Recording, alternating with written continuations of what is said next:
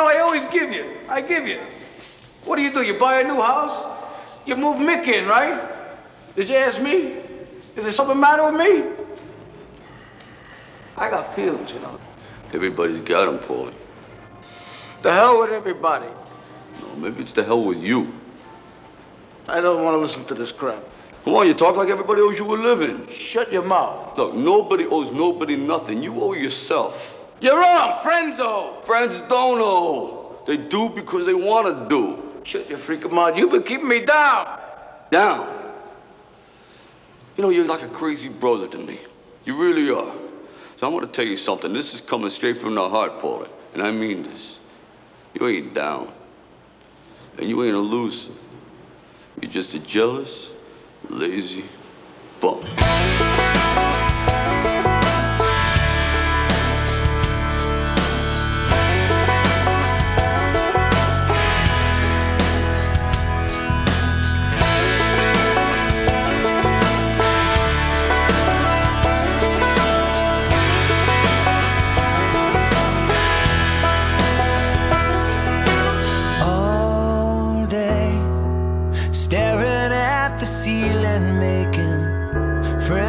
Shadows on my wall all night, hearing voices telling me that I should get some sleep, because tomorrow might be good for something. Hold on, feeling like I'm headed for a breakdown, and I don't know why, but I'm not crazy, I'm just a little unwell. I know right now you can't tell, but stay a while and maybe then you'll see a different side of me. I'm not crazy, I'm just a little impaired. I know right now you don't care, but soon enough you're gonna think of me and how I used to be me. Hi everybody, this is Ed Hoffman and welcome to the main event. Open up with that scene from Rocky III in tribute to Burt Young, the actor who plays Paulie throughout the whole series of Rockies, who we lost on Thursday, age 83. Didn't list a cause of death. I think being 83 is a reason. Seems like once you get past that age, it's about when most people die. I think the average lifespan of men in this country is 78. And of course, 3 years ago, they would have listed it as COVID. Oh, Burt Young died of COVID. Put him on the statistics. Of course, he's 83 and probably wasn't in very good health. Didn't look like he was in very good health even when he was young, probably was. But you remember him from all the Rocky movies, remember him from Back to School and Chinatown and a whole bunch of movies over the years, and a lot of TV. This guy, I looked at IMDb, and apparently he's been working all the way up until the last couple of years as well. So, hey, Burt Young, rest in peace, buddy. That song was Matchbox 20, Unwell. You know what? I'm looking for songs that I like, and I look for songs that have pertinent lines in there. I particularly like the line, I should get some sleep because tomorrow might be good for something. And I thought about that as I'm prepping the show, and I'm wondering why Joe Biden spent 10 hours on Air Force One flying to Israel and barely could keep his eyes open while he's speaking. You know, you think, hey, you're on a plane for 10 hours. You should be able to have a few cups of coffee, get some sleep, have some coffee when you wake up, maybe a B12 shot, maybe a blood transfusion, something to, hey, I'm going to be on the world stage. Everybody in the whole world is going to be seeing this. I should do something to try and stay awake. Or just trying to look strong. You know, we're going to go over there and show strength. I don't think that's probably in Joe Biden's repertoire, showing strength. So anyway, we're going to talk all kinds of stuff. There's more than enough stuff to talk about this week, and I've talked to some of you people on the on the phone this week as you're calling in for financial advice, and you guys say, hey, you know what? That's a lot of information to get in 1 hour. I don't know how you do it. Well, we just pay attention to what's going on and try to summarize. So I'm sometimes I'm a few days behind because I'm not reporting every day, but by the time the end of the week comes, I can look at everything that's going on the week and kind of summarize it for you. So if you miss the news, if you actually have a life and you're not spending all your time in front of Fox News or Newsmax or and certainly not CNN or MSNBC, but I pop over to those now and then just to see what the other side's saying. But if you if you don't have time to follow it as closely as you'd like to because you have a life or a job or something, then hey, that's what the main event's for. We'll keep you up to date. So let me get started on that. But before I do, let me introduce myself. For those who don't know me, my name's Ed Hoffman with United American Mortgage. If you're interested in getting involved in any of the fantastic opportunities that are real estate, and trust me, there's some fantastic opportunities coming in the very near future, as we'll see. We will see. You know what? I talked to one of my friends, Mike Novak Smith at Remax, who's a big REO agent, has been for years and years and years, and he, he's in touch with all the banks that are giving him listings, and he said, hey, we're in for another good run here in the next year or so. And I said, do you think there's going to be a bunch of foreclosures? He goes, I think there's going to be a bunch of short sales. And while people are saying we're not going to have a bubble that burst in because in 2008 we had all those people with the stated income loans and no down payments, and when the market turned, they couldn't refinance because they didn't have any equity and they really didn't have the income that they said they did when they bought it. That hasn't been the case for the last 10 years, but we do have people that have bought in the last few years that came in with 3%, 3.5% down, and contrary to what the Biden administration tells you that Bidenomics is working, Bidenomics is not working. You're going to start seeing some significant increases in unemployment. There's a law out there called the I can't even think of it right now. But I blasted out a couple of emails yesterday to some people about it. It's basically where if you have more than 100 employees and you're anticipating a layoff of more than 50, you have to give your employees a 60-day notice. Well, that's a good idea. So people can be preparing. I did that one time when I was selling my houses. I had 18 houses, and I 1031 exchange into a commercial building back in 2006, and being I could see the future. I said, hey, you know what I'm going to do? I don't know which 15 I'm going to sell. I have 18 of them. I actually thought I was going to sell 12, but the market turned while I was in the middle of it, and I had to sell 15. And plus, some of my renters moved out and, left the houses not quite the same condition as they were when they moved in. So I sent a letter to all my renters, and I said, hey, I'm buying a commercial building. I'm going to sell the majority of my houses. I'm not sure which ones, but I wanted to give you guys heads up.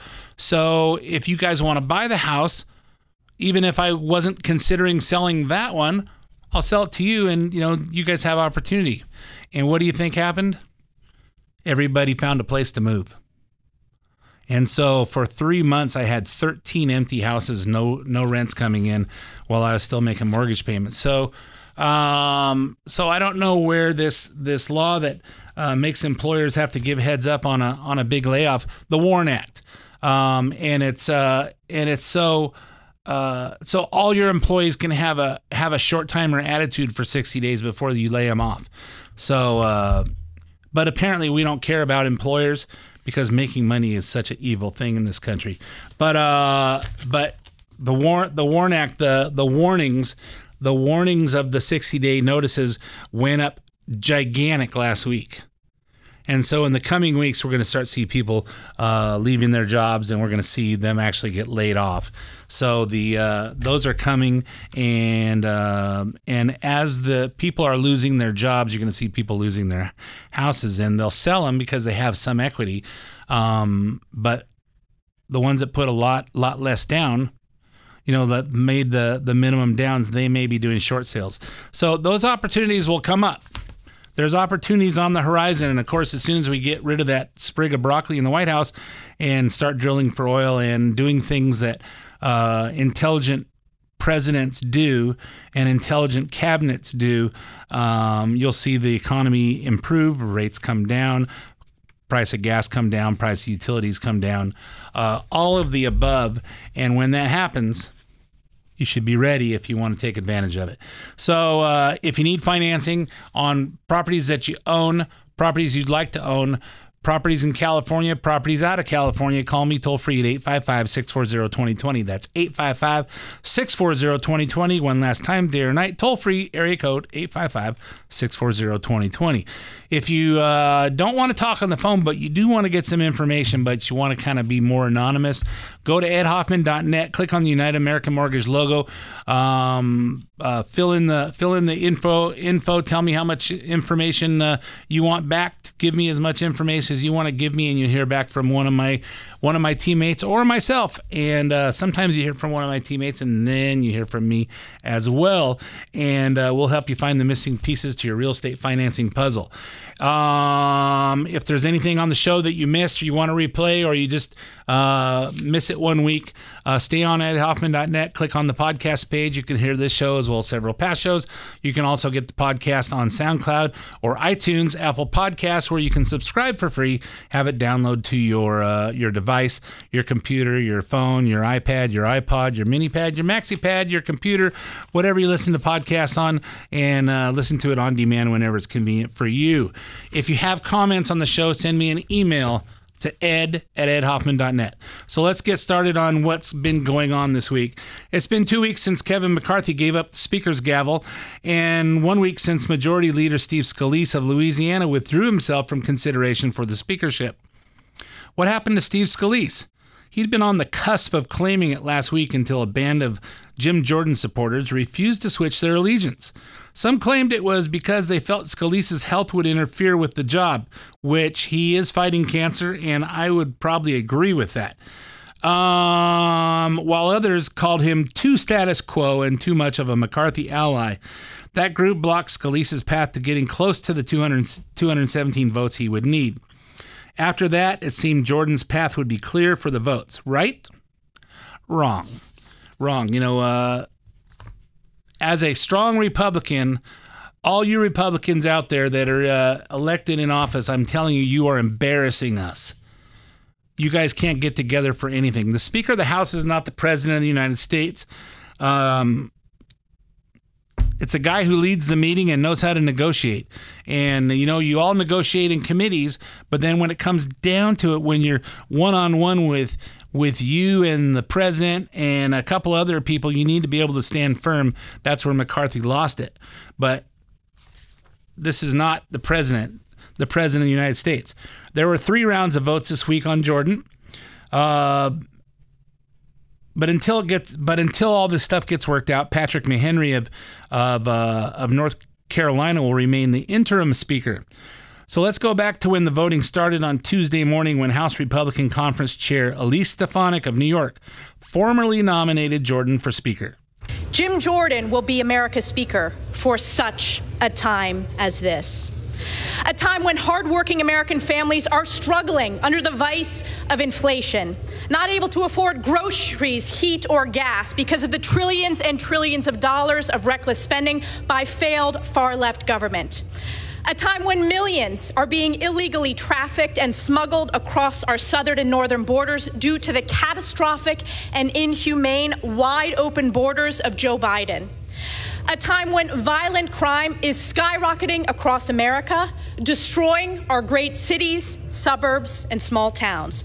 Let's elect Jim Jordan, our Speaker of the People's House, for such a time as this. And I yield back. Yeah, it was a good speech. Could have been made by any one of 81 million people who voted for Trump in 2020. And any of the honest Democrats in this country that are having buyer's remorse. Doesn't include my sister or any of the other ones that don't have all their brains stuck in. Or you know what? I tell my sister, hey, for someone with so much education, you sure aren't very smart. But anyway, then came the first vote when Jordan fell short of the speakership by 20 votes. And if you remember, well, I'll talk about that in the next couple notes here I have here. The final tally was 200 votes for Jordan, 212 for Minority Leader Hakeem Jeffries, and we'll hear the Democrats nominating him in a minute. Votes for other Republicans besides Jordan included 7 votes for Steve Scalise, 6 votes for Kevin McCarthy, and 7 votes for other candidates, including one who left Congress earlier this year to run for governor of New York, Lee Zeldin. A few of the 20 Republicans who voted against Jordan on the first round, most of which are not big names, but a few you'll recognize: Anthony D'Esposito of New York, Tony Gonzalez of Texas, Kay Granger of Texas, Ken Buck of Colorado, and Victoria Spartz of Indiana voted for Thomas Massey of Kentucky. 1 vote he got. And you'll remember that Victoria Spartz is the Ukrainian Congress lady who went off on Attorney General Merrick Garland and did an awesome job. Jordan halted the second vote Tuesday evening while he scrambled behind the scenes trying to win over those 20 Republicans. Meanwhile, Hakeem Jeffries was working with the same 20 Republicans trying to get them to vote for him. Jim Jordan is the poster child for MAGA extremism. He is a clear and present danger to our democracy. There are many good men and women on the Republican side of the aisle who are qualified to be the Speaker of the House of Representatives. There is no circumstance where Jim Jordan is one of them. Yeah, well, I thought Jim Jordan should have been the nominee in January because I thought Kevin McCarthy was not tough enough, was not a tough enough negotiator, and of course it turned out that I was right. And actually, when he started bringing up all the investigations after he became Speaker, I was really surprised and thought, hey, wow, maybe I'm wrong about him. But then in negotiations on the Limit, Grow, Save bill that the Republicans passed and turned into the Inflation Reduction Act, or it's the Inflation Increase Act, he fell far short of expectations and turned his back on the Republicans who had faith in him. Jeffrey has also had a surrogate in AOC who's trying to mobilize Americans to influence the way their representatives vote on this.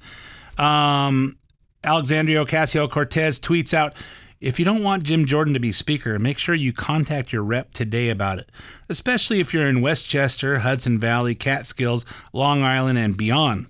We can help you do that here, and she puts a link to get so you can look up your the phone number of your congressman, if you even know who your congressman is. Surprisingly, I know that my congressman is the first Gaysian, as he calls himself, Mark Takano, who is a complete waste of space. And but apparently, most of the people out there don't even know who their congressman is, and for that reason, I think, hey, there should be it should be harder to vote in this country. You should have to make an effort, not just mail you a ballot and say, so someone can come say, hey, I'll give you a Starbucks gift card if you let us vote it for you. Okay, I don't really care. For those people, they shouldn't have a vote. And of course, there was a formal nomination for Jeffries as well. Doing the honors was Inland Empire's own, the pride of Redlands, Democrat caucus chair Pete Aguilar. We are here because this hallowed chamber has been led to a breaking point by 2 dangerous forces: extremism and partisanship.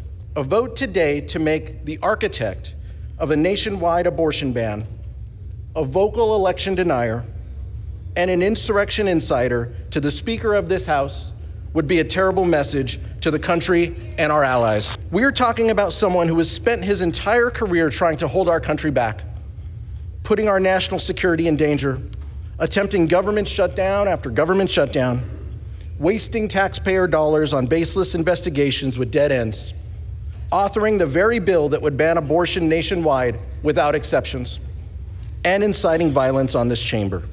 Even leaders of his own party have called him a legislative terrorist. Yeah, is he actually even nominating Jeffries here? He's just making an attack on Jim Jordan. Aguilar orchestrated quite a performance. Listen to the Democrat House choir in the background on this part of his speech. When New Yorkers recovering from Hurricane Sandy needed Congress to act, he said no. When wildfires ravaged the West, destroying homes and businesses, and those residents needed disaster assistance, he said no.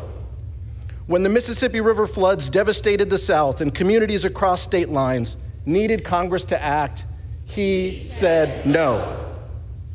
When our veterans were suffering from disease and dying as a result of their service to our country, and Congress passed a bipartisan solution, he said no.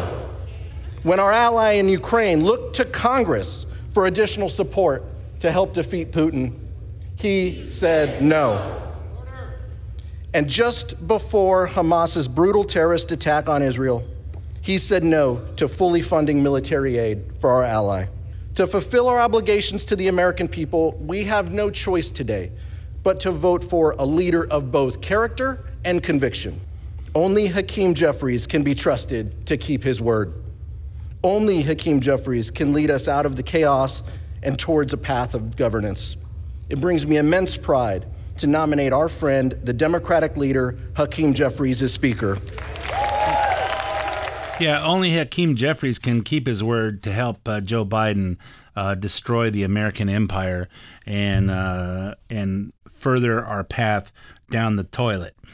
This Wednesday, 4 additional Republicans joined the growing opposition to Jordan, while 2 holdouts from Tuesday, Doug LaMalfa of California and the aforementioned Victoria Spartz of Indiana, actually switched their vote to Jim Jordan.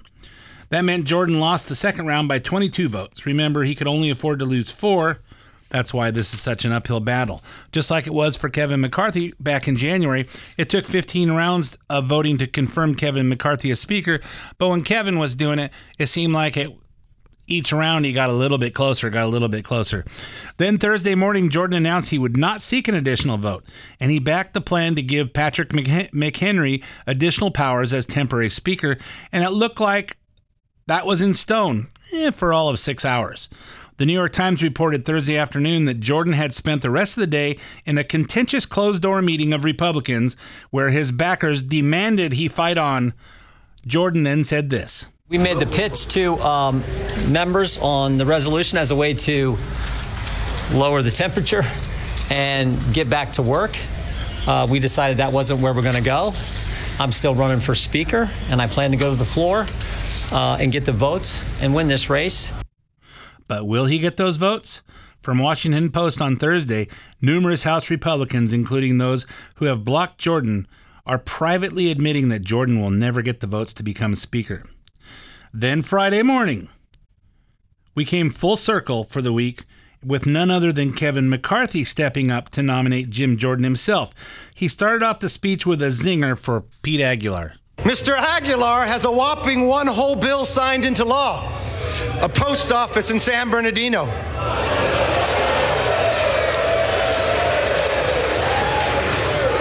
I guess that's good enough to be caucus chair. Jim Jordan, on the other hand, has a hand in drafting bills like the REINS Act to curb unaccountable bureaucrats.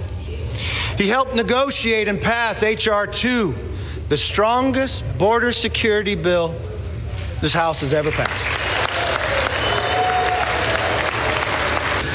Democrats are attacking Jim because they don't want the American people to remember that they voted against securing and keeping a wide open border. They may not want the American public to know the number of people we catch on the terrorist watch list. They may not want people to know what the future holds in the security for our nation based upon their policies. Name me one bill Democrats passed that would secure our border. I'm waiting. You can't, because they haven't. Great speech, Kevin. I'm proud of you. Stick it back in Pete Aguilar's face. You know, Democrats are just ignorant buttheads out there saying stuff that, you know, that's what they look for. Hey, get little clips there that they can throw on the news, and you can just rub in the misinformed and uninformed, low information voters. So I could say, oh yeah, but Jim Jordan voted for this. He just said no on this, and he just said no on that. They don't have any context or any actual information of what really happened, but they got the sound clips. Hey, so I'm all out of time for this half of the main event, so stay tuned for 5 minutes of traffic, weather, sports, and commercials, and we will have the second half on what's going on in the Middle East. But I'm not crazy, I'm just a little unwell. I know right now you can't tell, but stay a while and maybe then you'll see a different side of me. I'm not crazy, I'm just a little impaired. I know right now you don't care, but soon enough you're gonna think of me and how I used to be. And welcome back to part 2 of the main event. My name is Ed Hoffman with United American Mortgage. I don't talk a lot about real estate and financing, but I suspect over the coming months and the coming year, there will be lots to talk about. Great opportunities. If you're not sure if you're ready, and if you're thinking that you want to be when the opportunity hits, call me toll free at 855-640-2020, 855-640-2020. Or go to edhoffman.net, click on the United American Mortgage logo, and we'll do the cyber thing and dial you in from where you are to where you want to be, where you should be, where you can improve your position money-wise. Hey, in the first half, I forgot to, I was talking about Kevin McCarthy's speech, and apparently the final vote on Friday was Jordan was down 25, so he went from down 20 to down 22 to down 25. The last I've heard as of recording time is that they're going to be working over the weekend and try it again on Monday. It's embarrassing that the Republicans can't get it together. They can't, it's hard to get 10 people that will agree on what's for lunch. Hey, let's all go send one person to get lunch. Oh, let's have pizza. No, I want burgers. No, I want a El Pollo Loco. No, I want... And to get 217 of them, you would think, given the importance of what's going on and what they are doing, you'd think they say, hey, Jim Jordan's fine. Steve Scalise's fine. Somebody. Just put somebody in there. Put Kevin McCarthy back if you have to. I mean, I don't really want Kevin McCarthy back there, but you know what? Maybe Kevin McCarthy could be given some... maybe this would give him a life lesson that maybe he'd be a little bit tougher and not be Mr. Let's be nice to each other when he's in the White House with Biden and Chuck Schumer and the Turtle and Hakeem Jeffries. Well, I don't want these guys to not like me, so okay, I'll agree to 10% of what the Republicans wanted. All right, well, that doesn't work. So anyway, let's talk about what's going on in the Middle East now.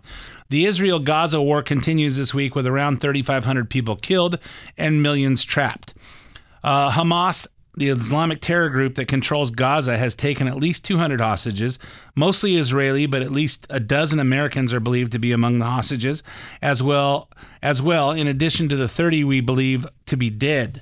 As of Friday morning, Hamas announced that they released 2 Americans, and just a few minutes before I went to the microphone, Israel confirmed that it's a mother and daughter that were released that are over there in Israel. I'm not sure if they're living in Israel or if they're visiting on a trip, but they were actually released.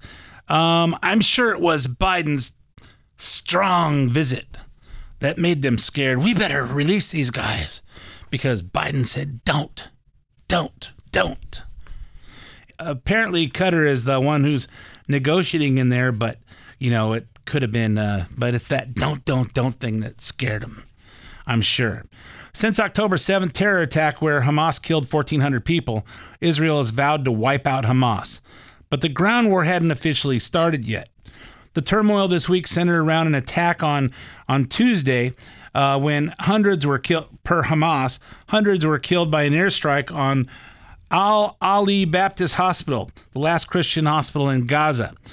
Israel asserts that the attack was from a homemade, misfired Islamic Jihad rocket, which may have been intended to kill even more. Palestinian officials, of course, are saying it was an airstrike from Israel, and the vast majority of the Arab world is believing them. Of course, it would be easy to confirm, since if it was a misfired missile, it would probably hit the side of the building. And if it was an Israeli bomb, it would have come in through the ceiling, come in from the sky. You would think. And of course, there would be lots of other indications. But when the Arabs get on there, the Palestinian people get on there and put out the whoever puts out the statement first, they're always right. So they know, just like Democrats, hey, before you catch us doing what we're doing, let's accuse the Republicans of doing it. Hey, Hillary Clinton colluding with the Russians and creating a false narrative. Let's get out there and accuse Trump of colluding with the Russians, and let's waste millions and millions of the taxpayer dollars, and let's waste 4 years with a good president in office and make him fight for his own reputation. And it's no different. It's no different in the Middle East. The Palestinians, the Islamic force out there that just wants the good guys to look bad, no different than Democrats here. As we'll talk as we go through this half the main event.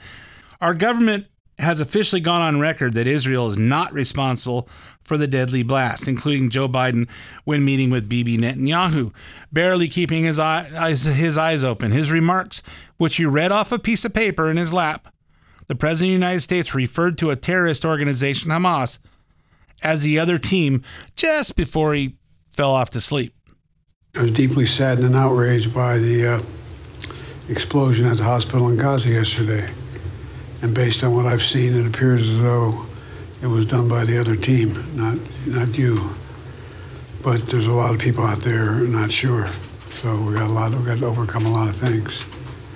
And it also means encouraging life-saving capacity to help the Palestinians who are innocent, caught in the middle of this.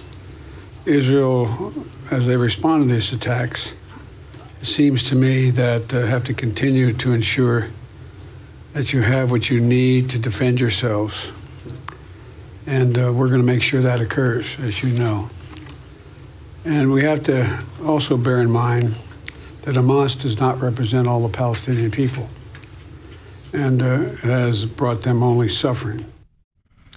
Yeah, so, voices telling me that I should get some sleep because tomorrow might be good for something. Maybe they should have played that song over to Joe Biden while he was on Air Force One for 10 hours. Hey, get some sleep. And at least an hour before you land in Israel, wake up and get yourself a blood transfusion, a B12 shot, or 3 or 4 cups of coffee. Do something so you, at least you're going on the world stage. You're not accomplishing anything, but you're trying to make this symbolic visit. You're only going to be there for a few hours, but make sure that you at least look like you're awake. You're trying to show strength. Do whatever you can to make you look stronger, because that's just not natural to Joe Biden. What we just heard at the end, just before he fell asleep, was Biden lecturing Netanyahu about not punishing Palestinian civilians, which is why Bibi Netanyahu agreed to stop blocking humanitarian aid to Gaza. And of course, Netanyahu could have just listened to Matt Brown on Sandals Church in his sermon this past weekend, and where and I'm sure every other church was talking about this as well, but talking about, hey, let's pray for Netanyahu to have some restraint and think about the implications of what he's doing before he goes out and attacks Palestine. And of course. My question to him was, you know what? Hey, they just came in and cut off your kids' heads and raped your wife before they killed her. How much restraint can you have? How much restraint can you have? And he agreed. And it's tough. It's tough to put ourselves in their place, and it's tough to think about leadership. And that's why it's so important that we have people in our government that are leaders, that think clearly. When George Bush was hearing about the 9/11 attacks, and you saw him sitting there listening to kids speak while he didn't act like he was paying attention to kids, he looked kind of like he's pondering what's going on in his head and trying not to panic. That's so important that leaders actually use their brains and turn the brain on, at least for a few minutes before you turn your mouth on. And I always say that people, when they're getting their concealed carry to be able to carry guns, that the class, before you go shoot to qualify for this, the class is the most important part, because you need to think. You have to use your brain when you're carrying a gun, and when you're in a situation, before you draw your weapon, you don't draw your weapon unless you're intending on pulling the trigger. And you don't, and you have to think about the whole situation. And they say, hey, you know what? You're there to protect yourself and your loved ones and keep anybody else from harm. You're not a cop. You're not obligated to engage when you see something, but you have the right to protect yourself. And it's the same thing with our leaders. They have to look at all sides. I talked to my friend Shrek, Byron Sullivan, and he had some interesting insights on the whole Middle East and how Iran is supporting Hamas, but Iran doesn't even like Hamas. They're not the Shia like the people in Iran are, and the Hezbollah is. So what they're doing is they're giving these hired goons to go in there and attack, so that Israel can go defend themselves down south while preparing Hezbollah to come in from the north. And you got to look at all the different sides to this whole thing. And I just don't think our government is equipped to handle this. And it's scary. It's scary.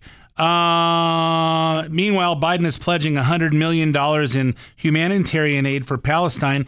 Republican primary candidates like Ron DeSantis, Tim Scott, and Nikki Haley are calling it Biden's $100 million gift to Hamas. The White House says that the aid will be cut off if it gets info that the money gets into the Hamas's hand. Yeah, that's what they said 2 weeks earlier when they said, "Hey, we're giving an exception to the freeze on their assets of $6 billion, so they can't use it for terrorism.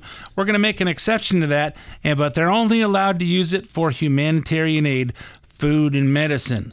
Of course, we know, hey, we gave them $6 billion in their left pocket, and so they can't use that for anything but food and medicine. But in their right pocket, they have a whole bunch of other money that they had earmarked for food and medicine. So now that's freed up, so we can spend that on terrorism. So Biden thinks if you just be nice to terrorists, they'll be nice to us. That just doesn't work. Biden's visit was cut short to 7.5 hours because of the hospital blast. And if they had any common sense, they would have never left the ground, since the hospital blast went off a few hours before Biden actually lifted off to go to Israel. And of course, he was supposed to meet in Jordan with a bunch of the leaders, and the Arab leaders who continued to believe Israel was responsible for the hospital attack responded by canceling their planned summit with Biden in Jordan. A clear signal they have no respect for the United States under this president. And my comments are, why would they? Why would they have any respect for him? He's not strong. He projects weakness, and people don't respect weakness. Meanwhile, ill-informed young Americans have decided to protest what they think is Israel's genocide in Palestine. Here are some of the snippets of the protest and pro-Israel students who appeared on Fox News this week reacting to the insanity. Israel, you can't hide! Israel, you can't hide! You're committing genocide! You're committing genocide! Saying that Hamas is a terrorist organization organization. It's a resistance. It's a resistance movement, and we need to stand behind it. Hamas sometimes does take extremist approach, but we need to understand why. And Israel, what do you say? Israel, what do you say? How many kids did you kill today? How many kids did you kill today? This has been just a despicable display of propaganda, which is leading to Jew hatred on our college campuses. It's rampant. It's dangerous. College campuses are so scary right now. Jewish and Israeli students genuinely don't feel safe going to class. And these students don't know what they're saying, and they're just fomenting hatred. Yeah, it's, Hamas is a resistance movement. We should stand behind them. What are they resisting? Israel's not attacking them. Like Dennis Prager has often said, and I've heard a few other people say it, but I think they stole it from Dennis. If Hamas laid down their weapons, there'd be peace in that whole region forever. If Israel laid down their weapons, they'd all be dead, because Hamas and all the terrorists and all the Muslims want the Jewish people dead. And how do you make peace with that? Hey, we're here and everybody that's around us wants us dead. What should we do? But isn't it any wonder that young people are so misled? The members of Congress they look up to are flat out lying about who caused the attack and fueling anti-Semitism. Ilan Nur Saeed Elmi, also known as Ilhan Omar, who came into this country illegally and then married her brother so that he could get into this country illegally, and no one's doing a damn thing about it. It's well documented. But her wisdom is bombing a hospital, and we know she's from Somalia, and we know she's Muslim. Bombing a hospital is among the gravest of war crimes. The IDF reportedly blowing up one of the few places the injured and wounded can seek medical treatment and shelter during a war is horrific. At POTUS needs to push for an immediate ceasefire and end this slaughter. Really? Okay, Rashida Tlaib of Michigan. Israel just bombed the Baptist hospital, killing 500 Palestinians, doctors, children, patients, just like that. At POTUS, this is what happens when you refuse to facilitate a ceasefire and help de-escalate. Your war and destruction only approach has opened my eyes and many Palestinian Americans and Muslim Americans like me. We will remember where you stood. Oh my God! These two crazily anti-Americans should be deported. Send them back to the countries they love, because they sure as hell don't love America. Like every congressperson and every senator and every person who's serving our country should at least love the country they're in. Former Israeli ambassador to the UN, Danny Danon, who is now chairman of Israel's conservative Likud party, was asked by Fox's John Roberts about whether the overwhelming evidence showing Israel was not responsible for the hospital attack has prompted an apology from Arab world or from anyone. He named so-called leaders like Rashida Tlaib as being part of the problem. John, it's not only the Arab world, even the UN itself. Until now, I haven't seen that the Secretary General changed his tweet about what happened. And he still sticks with the false allegations against Israel. Leave aside Rashida Tlaib, who blamed us. I haven't seen any apology coming from her Twitter account. So basically, we have no expectations from them. But at the Capitol protest on Wednesday, which looked like an insurrection to me, they should have been arresting these people like January 6th. But of course, these are Democrats. Tlaib doubled down on the lie that the hospital attack came from Israel, and she addressed the president directly. And so I'm telling you right now, President Biden, not all America's with you on this one. And you need to wake up and understand that. We are literally watching people commit genocide and killing a vast majority just like this, and we still stand by and say nothing. We will remember this, but all of you need to know, I swear to God, Wahyat Allah, you are on the right side of history. You are.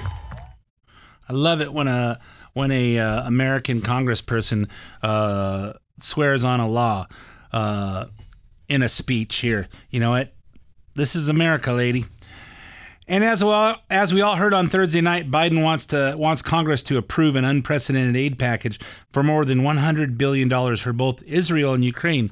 Wait a minute, what does any of this have to do with Ukraine?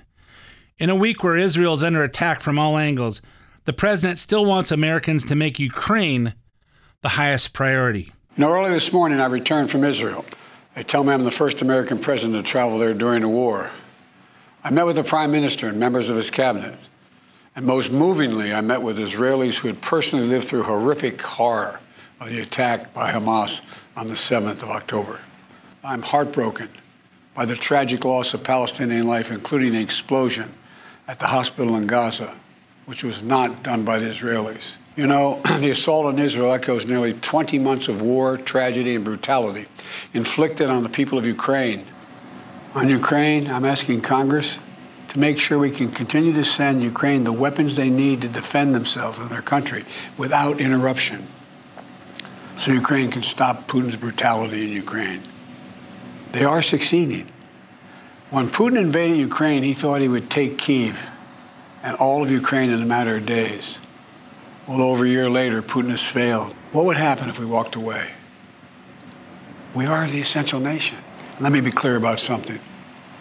We send Ukrainian equipment sitting in our stockpiles. And when we use the money allocated by Congress, we use it to replenish our own stores, our own stockpiles, with new equipment. Equipment that defends America and is made in America. Patriot missiles for air defense batteries, made in Arizona. Artillery shells manufactured in 12 states across the country, in Pennsylvania, Ohio, Texas, and so much more. Just as in World War II, today patriotic American workers are building the arsenal of democracy. We cannot and will not let terrorists like Hamas and tyrants like Putin win. I refuse to let that happen. In moments like these, we have to remember who we are. We are the United States of America. The United States of America. So clearly Biden wants us to say, hey, since we're not really giving money to Ukraine, we're giving money to America, because we give them our arsenal of weapons, and we use the money to replace ours. Of course, that means for a certain period of time we don't have any, because we gave them all to Ukraine, and that should make us all feel good about it. I, for one, I got a month reprieve because my taxes were ready to file, and we got a month reprieve for some disaster we had in California. Was that Hurricane Hillary that made it rain for like 30 minutes? And so they gave everybody in California an extra month to file their taxes. Well, I think it's completely stupid. And of course, you heard Janet Yellen go on TV and say, "We have the money to afford another war. We have the money." You guys are just idiots. We don't have the money to afford anything, because we're giving it all to illegals and we're giving it all to Ukraine. And of course, the problem with giving too much money to Israel is that Bibi Netanyahu won't give any of it back to the Bidens.